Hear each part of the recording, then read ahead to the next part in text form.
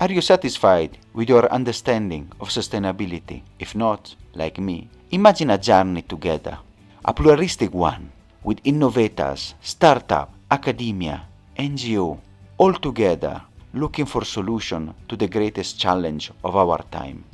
I'm Samuele Tini, and this is the Sustainability Journey. Welcome to another episode, and today we are going to discuss sustainability with an expert and a professor of strategy. We are very pleased to welcome here Martina Pasquini. She's the Associate Professor of Strategy at EI Business School in Madrid. Martina, thank you so much for being here with us today. Thank you, Samuel. Nice to be here and to contribute to your program. Your research and your work, you are also in the B academics, you have done extensive research, so we know that you have an impressive curriculum. So before going to the professor and the work, so we want to know, who is Martina? How you have ended up in sustainability? Sustainability is a journey, and indeed, I have a PhD in management and from Bocconi University in Italy, and my interest of research has been always in the area of strategy and strategy innovation, but always study from a demand perspective. Over the time, my research has evolved from pure technology strategy to the inclusion of themes of social impact and social responsibility. There was a turning point in my career when I was awarded a Marie Curie Fellowship from the European Union through the measure of Horizon 2020, where I presented a proposal to study this new form of companies called B corporations. And my proposal was entitled Between Social Value and Profitable Performance, the Case of B Corporation. And B Corporation were this new form of businesses certified, profit-seeking, but which received a certification to have a social impact on different aspects. The environment, the governance, the workers, but also consumers and community. Yeah, and consumers and community were the trigger for my interest because I was used to study consumers and users in strategy and in the innovation. So like community of users that diffuse the innovation, that improve the product, that enter in the new product development process.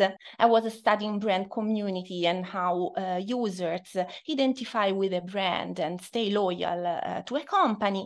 And this was the moment where I could say, okay, I can study also different types of communities of value. And so how companies can strategize through identity-based mechanism. And so like, as a part of my background, I've always had a kind of boundary spanning interest because I've always mixed theory and interest in social psychology. I've studied empathy, perspective taking, social identity theory, cognitive dissonance. And so like I thought that the B corporation could be a fertile background for new streams of research. And this, yes, has started my journey of sustainability. And just for the curiosity, when I wrote my proposal, in my proposal, there was written, B corporation are this new form of business that now count 1,000 B corporation in the US, and now we are almost 6,000. And in Europe, there were only 20 in all Europe and UK. So like imagine that in a few years, how this phenomenon has increasingly grown. No, I can see also, we have hosted people in the B Corp, and it's really a movement that has now gone, we can say, to the moon and really making waves around the world. And I really like, Martina, how from your dissertation, your work and PhD, the Marie Curie, and your work that you have done with your fellowship and work, you have found your purpose and really become an expert on the sustainability. And a bit you have already also led me to the second question that is there that I wanted to ask you, because when you were discussing, you pointed out B Corp and the social value, the environmental value, but also you said a word, profit seeking.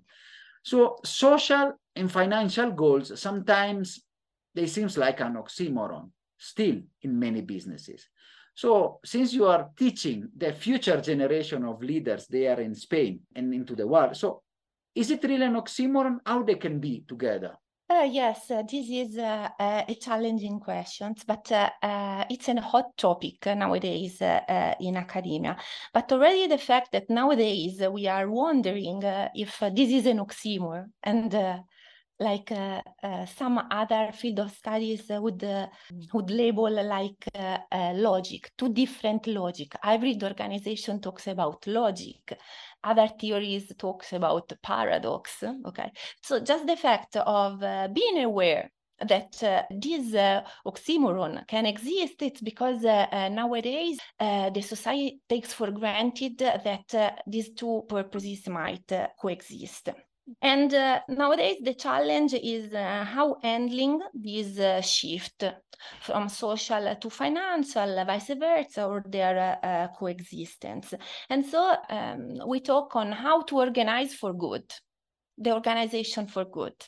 And yet I don't have a positive answer here, so how to govern this duality. Yet there is the key question is whether and how we can organize the social goals to be financial viable, and also how non-profit organization can adopt a new organizational model to embrace different way or unconventional way of attracting fundings. In a recent study that I've done with one of my colleagues, Marco Giaratana, we have published a revision on the governance of businesses for purposes on the Oxford Research Encyclopedia. And we revised what has been so far. And we found that there are two ways of dealing with this duality. Okay, on the one hand, there is the assumption that a company must create a business model that integrates business, so social purposes and financial purposes. So social and economic goes hand in hand, but they must create synergies. Okay, so this is, and there is a challenge, the authenticity imperative. So like internal values and external actions must coincide. And if you want, for instance, an example, like think of Patagonia, like this is a way of integration of social and financial performance. So like there is this balance, but there are synergies. On the other way, there are other ways of strategizing, but with the assumption that these tensions exist. The only way to find a solution is the one of finding incentives or ways to smooth these type of tensions. Okay, so like all of these studies or all of this research is more focused on finding internal incentives, for instance, to employee, and create internal governance to reduce internal conflict. And a lot of studies and a lot of research in the domain of hybrid organizations is in these areas. For instance, if I want to give an example, in one very famous research published on Academy of Management Journal by Julie Battigliana and Silvia Dorado, these two experts were studying some microfinance organization with first commercial logic, and they found that the only way to smooth the tension between the commercial and the social logic is the one of create a new type of identity, because there is not a easy and a ready-to-wear model. But it's like the company needs to transform in something different. So, and beyond these social and financial goals also must be considered in a short or long term. Nowadays, there are debate on which are the best KPIs. So like, unfortunately, there is still a lot to say because there is not a unique strategy or a unique way to govern this type of organization. Thank you, Martina, for the discussion. And it's really interesting to see the academic debate on how we can resolve the oxymoron work on the social side and the financial side. And usually in the podcast, we also go towards the audience and we try to see those debates. But how if somebody is listening, maybe some businesses, some leaders, some managers, they say, hey, Martina, you have done an awful lot of research on this topic. Which are some practical tips that you can give us? What we can really do, what we can really implement to go towards our journey? I keep three main takeaways of my research that I think can have really kind of practical and managerial implication. First of all, we always talk about CSR and sustainability, pro-social initiatives, but all of these initiatives are heterogeneous. So not all actions create the same value for the companies and for focal stakeholders. So how you have to design sustainability actions. So in some of my research, for instance, I found that the role of proximity of CSR actions matters a lot towards customers and employees. More specifically, if a company invests in social initiatives that are closer to the stakeholders, closer to an employee, closer to a consumer, this creates more value because it's perceived, more authentic, because it's more visible, because there is a sense of community. And still closer not only to the focal customers, but also closer to the firm and the headquarter itself. Because this is a matter of efficiency. And we, through our research that it's lasting a few years, we collected a lot of evidence and yes, we found that the proximities to the stakeholders and to the firms create more perceived value, but also proximity to the core business. And this is very important because it's like a company running a business in the food and beverage, should also give charity in the schooling or in the poverty, in some education, or it's better that is investing maybe in recycling aluminium. And from our evidence, we notice that the actions that are closer to the core business are the ones that are perceived more authentic. So companies don't do everything, but be focused on something that usually you are known for. Okay. And then I have other two things that to me are very important from my research. Nowadays, still regarding being focused or being broader in terms of social goals. We talk nowadays a lot about the social developmental goal, the SDGs of the United Nations. And if you read the corporate report, the social corporate report, many firms declare that they have attempted and attained to tackle all the sustainability goals. Okay, but this is right or not? So which is the identity? It's better, so which is we talk about variety in terms of diversification. It's better to be focused on some specific goals, like the example of Patagonia before, but also the example of Kiels, focus more on the diversity, on the gender diversity. So it has a very coherent image on few goals. We found that there are trade-offs because the broader is your identity, and broader is your scope of SDGs, the more stakeholders you are tackling, and maybe you comply with many external forces, but on the other hand, the company cannot be perceived completely authentic because it doesn't have a core focus in its values. Okay, so like it depends on different types of contingencies. And then the third and final point, how to communicate these SDGs and the involvement in different social actions. With two colleagues of mine, still Marco Giarratana and Milan Miric from the University of Southern California, we analyzed how companies communicate their social involvement through branding using trademarks, so registered trademark.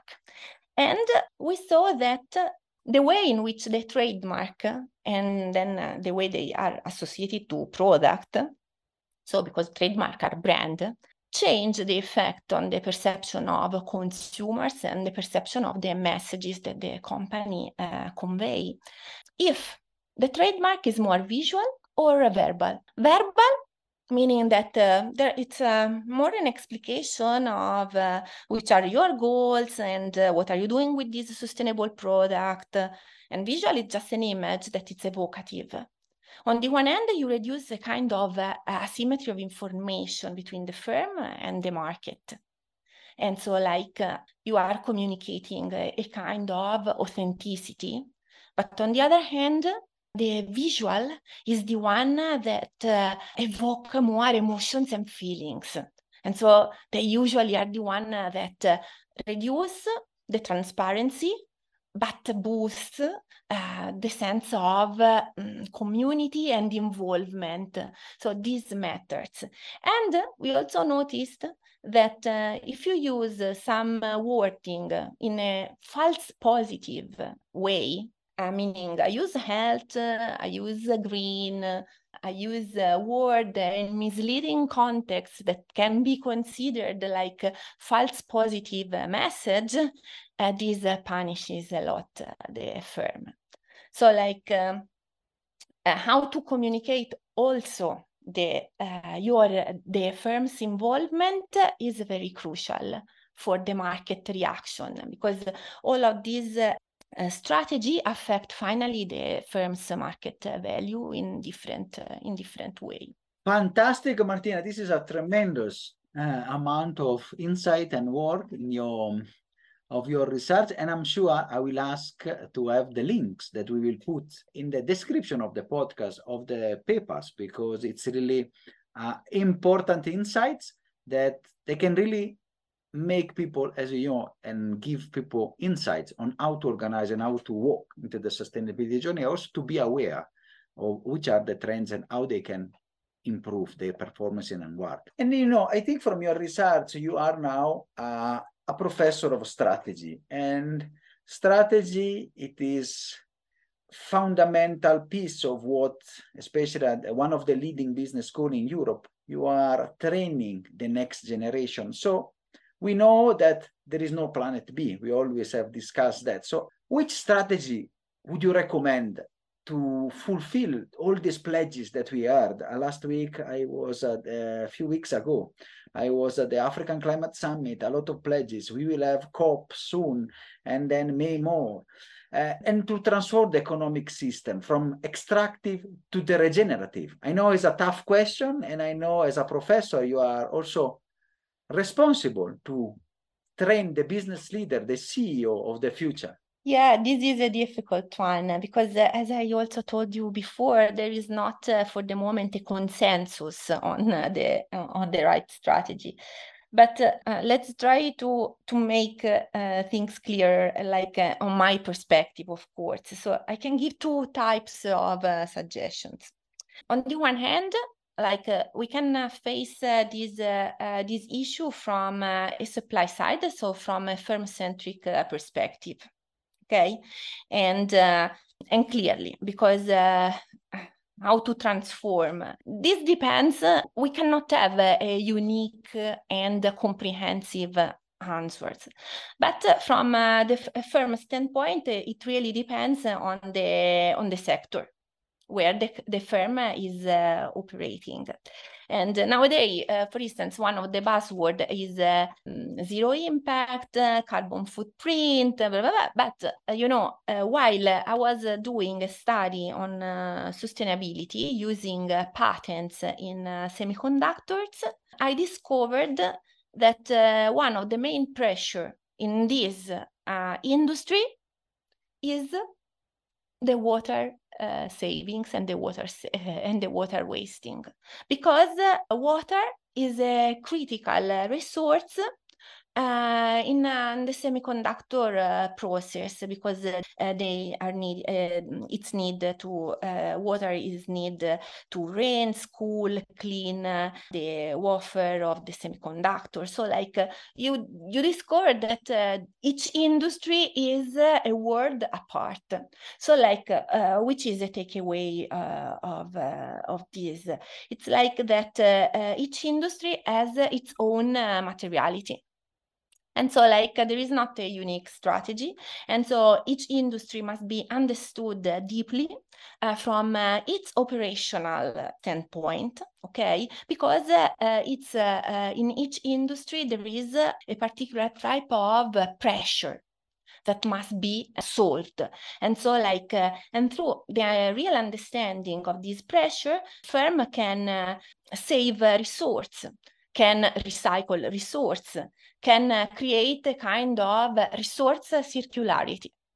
And I think this is one of the solutions. But how to do this? Of course, company needs to invest in innovation and R&D. And given that you mentioned the Planet B, it reminds me a case that I wrote on a Spanish-based company, EcoAlf.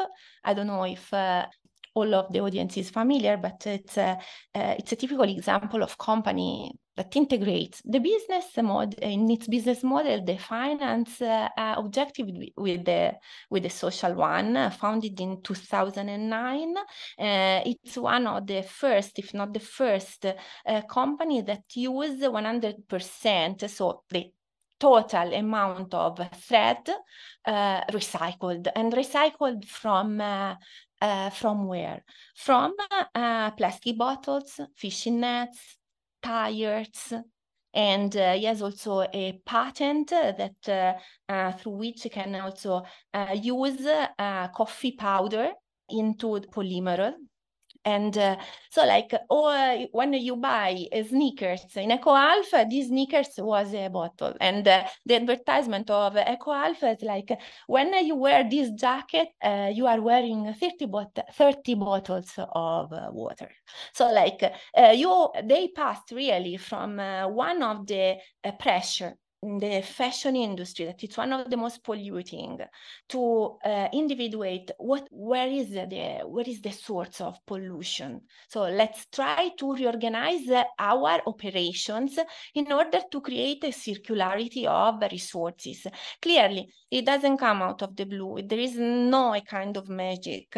There is the knowledge. There is investment. R&D, not only in-house, but with alliance, with joint ventures, not only in Europe, but also outside Europe. But there is the effort of changing. So, and I told you, two types of answer. This is from the firm standpoint. And there is another type of answer that it's more, let's say, philosophical and dreamer, that it's more from a demand standpoint, meaning that how we can change the economy. Like the start is ourselves. So like it's the education, the awareness, the use of best practice every day. So like starting also from a conscious consumption, and it's utopia say no consumption, because it's impossible, but the conscious consumption, trying to consume and buy a more sustainable product from firms that are more committed to the sustainability, to the well-being, not only of the planet, but the well-being of their employees and stakeholders in general, without falling in the trap that also if you overconsume a sustainable product, you might be in the trap of the fast fashion or the fast consumption. So like, I think the awareness that we must change the way of living, it's a little seed that we must instill to this new generation, and can help to understand the world and interpret the world differently, maybe in the future. It's a more dreamer position, but if we don't start from something, we don't arrive to any point. No, Martina, you are totally right, because as we know, of course, this management, the work that you say, also the example of EcoAlf is a wonderful one. But of course, it also depends on our choices. And as you say, it might be a dreamer, but we have to start. And dreams, sometimes become reality. And I think also we are trying to educate, and the work of the podcast is really this one to make more people aware and understand the importance of this journey. And to become a dreamer, you have to teach and to learn and to foster the business of good. And you are, as I say, an educator, somebody that really creates dream to become reality. You are involved in the academics, and also you are now also involved in the academics in Spain, and being one of the leaders, to see the research and the work of the business for good, this new form of enterprises and businesses in the area. So how are you shaping the research and the new leaders of tomorrow in your daily work? How you are trying to really shape the research, the work towards this future, this dream that you were mentioning about? Yeah, I'm part of these networks of the academics, both at global level, but also in the group of Spain. And first, we try to spread best practices. And so like we try to spread research, we try to spread case studies, teaching tools, so content, formative modules, not only to university, but also to enterprises. We are volunteers, so like it's something that we do from a vocational point. And beyond the research, that it's a part of work that I really like. Sometimes it's frustrating research because it takes lots of time. Yeah, but I always think that I'm also I can have the opportunity more than other people to make a social impact, and it's through the teaching. Okay. And imagine I teach a class of strategy where there is what is the purpose of the firm? It's the maximization of the profit. So like, yeah, I had to teach the mainstream strategy and the mainstream tool, but I'm also challenging the new students with the new way of interpret a business. And so I always include in my syllabi, my examples of businesses with purpose, of this hybrid form of businesses. And we try to discuss together all the challenges that we have mentioned so far. So like how to stay financially viable in front of some in front of some social constraint, and so like it's a way of enriching the mainstream approach with new ways of doing strategies and business. But I always try to push my students not only to study business for the sake of business, but I think that they also need, and also it's something that also we try to do with the curriculum, is that to include other type of skills. Like, as I was mentioning before, like we must create a different type of mindset. So like the new leaders, the new managers, the new generations must be generation with a different thinking schemas. Okay, they must be able more to handle with paradoxes, with this duality of objectives. They must be more open to empathy processes. So like I think that the education also in social science must be accompanied to other types of skills, not only also engineering skills, because you are a strategist, but you also need to know the operations. Okay, so like technical skills, but also soft skill and psychological skills, because the world is becoming more complex, and then we cannot just cultivate and target your own little area, your own little garden, but you must be more boundary spanning. And I always try to transmit this to my student. And if in a class of 50, I try to to convince at least one or two, for me it's already a success. I know you are a leader, and you are able to convince and really create and shape them into what we are really in. I really like, the paradox that you mentioned and the word, because it's really sometimes paradoxical, but we really need to put together. It's not the time of maximization, full stop. We really need to have this broader look. I have a work, but not now with the data or evidence, with a colleague of mine that we are trying to see how different types of educations, so like being exposed to classes of social impact or with the more social oriented content, which type of consequences have on the mental schema of the students. It's a long research, because of course the results can be measured and tested in the long term. So like, but when I will have some results, I will share. Fantastic. So we are already booking you for a second episode, maybe in 1 year or 2 year times, to see where your data and which are the result of this very interesting, actually, research. And as I said, I mean, you have already given us a wonderful insights of your work and discussions, and we have already booked you for another episode.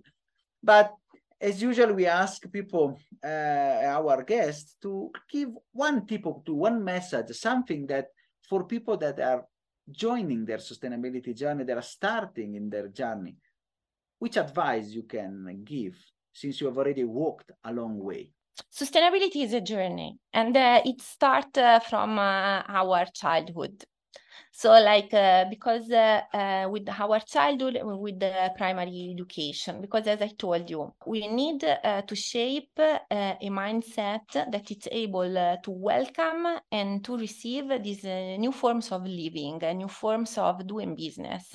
So like, the first suggestion is that the education is the most important tool that we have nowadays to teach that now the sustainability, it's not an option anymore, unfortunately. So here I can say unfortunately, because we are in a world characterized by climate change, resource scarcity. So like, it's not an option, it's an imperative.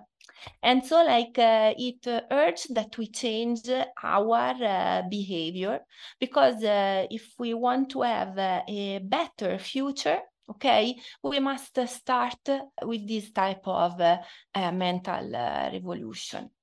So like, and sustainability and social impact, it's not just climate change and resource scarcity, but sustainability is also social impact on the society. So like every aspect. So like every day we can do our little piece to make the life of the other better, just also with a smile.